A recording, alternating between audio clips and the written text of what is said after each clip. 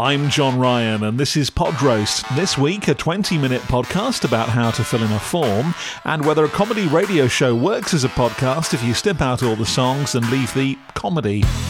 A Northern Soul knockoff theme opens our first offer this week, and the lovely Northeast accent of Stephanie Shaw, introducing herself as a customer training executive. I'd like to welcome you to our first HM Land Registry Customer Training podcast. Today I have with me Chris Mills, who's an assistant land registrar, and Joel Roberts, who's a practice advisor. Isn't the most compelling introduction in the world, and it gets even more thrilling with the revelation that the podcast topic is the form RXC. What's changed with version 2 of the form, and how it's been updated. I'm not making this up. Chris kicks us off with the scintillating opener that Form RXC was originally designed in response to the fact that requisitions in connections to restrictions can be very difficult to comply with, and it's a way to comply with the terms of restrictions which avoids the need for HM Land Registry to raise lots of requisitions. The really good news is you can use the form with all standard and non-standard reforms and restrictions that require a certificate. Now, I accept this is a specialist podcast around a tricksy and important subject if you have any land to register, but their own website promises not only usefulness, but enjoyment. It could be so much better. Once again, as an audio specialist, I wouldn't assume I could walk into the land registry and start, registering land for people. But here, land registry types have listened to a few podcasts and thought, that looks as easy as old rope, let's do one, presumably without any audio expert being involved. Even if your subject's as dry as Jack D testing dehumidifiers in the Sahara Desert, and let's just say Netflix are unlikely to be beating a path to the door to dramatise 3 civil servants explaining a form, there are ways to make it connect with the poor unfortunate individuals who need to fill the wretched thing in. Tell us a bit about the guests. Give us some Norton or Wogan-esque interest at the top. Make me care about the human being I'm about to spend 20 minutes of my life with. The elephant in the room here is that this RXC form was redesigned after only 4 months, which I'm guessing means it was even more impenetrable than the version 2 they're talking about. Perhaps opening with an apology would be nice. Something like, first off, we're sorry about version 1 of the RXC form, so much so we've listened to your feedback and redesigned the whole thing to make it easier for you. Wouldn't that sound honest, direct, warmer, and talking to me rather than customers? Next up, and I think I should start a new klaxon effect for this, as it's starting to creep in almost every week, get an editor, or tell your editor to cut more tightly rather than stare out of the window. Chris isn't Eddie Mayer, so there are a few some repetition, etc., that would take about 2 minutes to remove, along with the word so on the front of almost every answer. Joel and Steph both say it was feedback from webinars, is that a word you ever heard anyone say in real conversation, that led to the form being revised. There's even a link to those webinars if you missed them.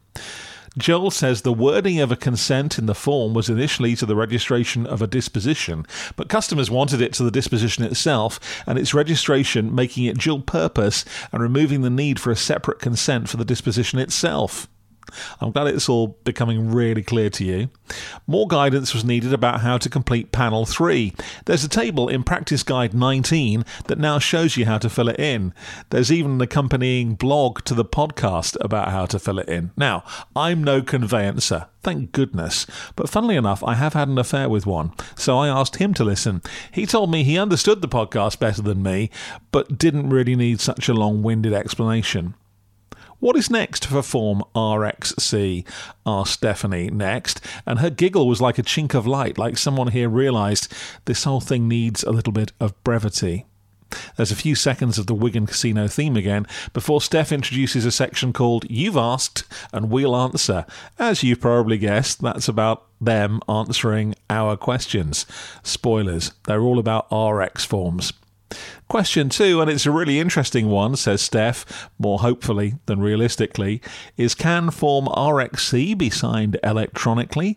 And so it bumbles along until the closing theme and the words, just a bit of a shout out, follow HM Land Registry on SoundCloud, like it was an up-and-coming drum and bass DJ.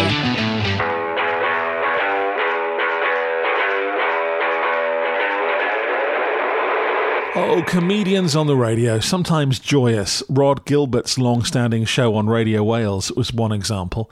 I put John Thompson on air on Radio Manchester for a bit, equally brilliant. But one thing comedians soon realise is hours of radio eats up material. Jason Manford's been on Absolute for 6 years now. I guess he needed something after the one show didn't work out. The station dutifully podcasts it every week. He has a surnameless oppo called Steve, who's actually quite funny. They spend the first 4 minutes of the episode I listen to talking about their respective cats in a mildly amusing way. Then a dodgy edit and a request to stick around all Sunday morning, which makes no sense to me as a podcast listener, and an ID where a song would have sat on transmission. First thought, some comedians work on radio because they're naturally funny people.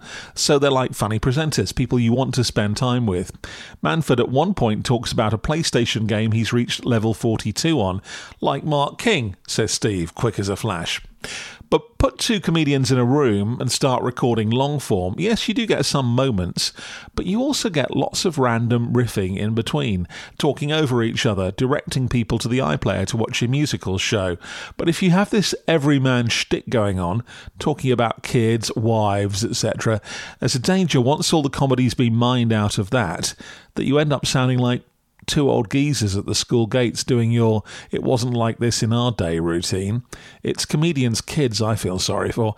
Any vaguely amusing thing they ever do is just material, exaggerated, recycled, spaffed out.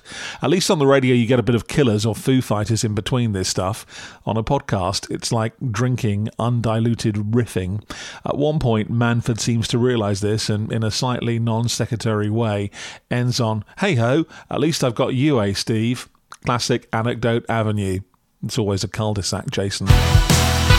I'm John Ryan, weary-eared and disappointed this week with the pilot feedback and the former RXC podcast from HM Land Registry and the Jason Manford Show from Absolute Radio. I listen to these, so you don't have to. Hello, and welcome to Novel Conversations, a podcast about the world's greatest stories. I'm your host, Frank Lavallo, and for each episode of Novel Conversations, I talk to two readers about one book. And together, we summarize the story for you. We introduce you to the characters, we tell you what happens to them, and we read from the book along the way. So if you love hearing a good story, you're in the right place. Our 9th season is coming this fall. Tune in to hear from some of the all-time great authors, Charles Dickens, Jules Verne, F. Scott Fitzgerald, and more. Subscribe to Novel Conversations wherever you listen to podcasts.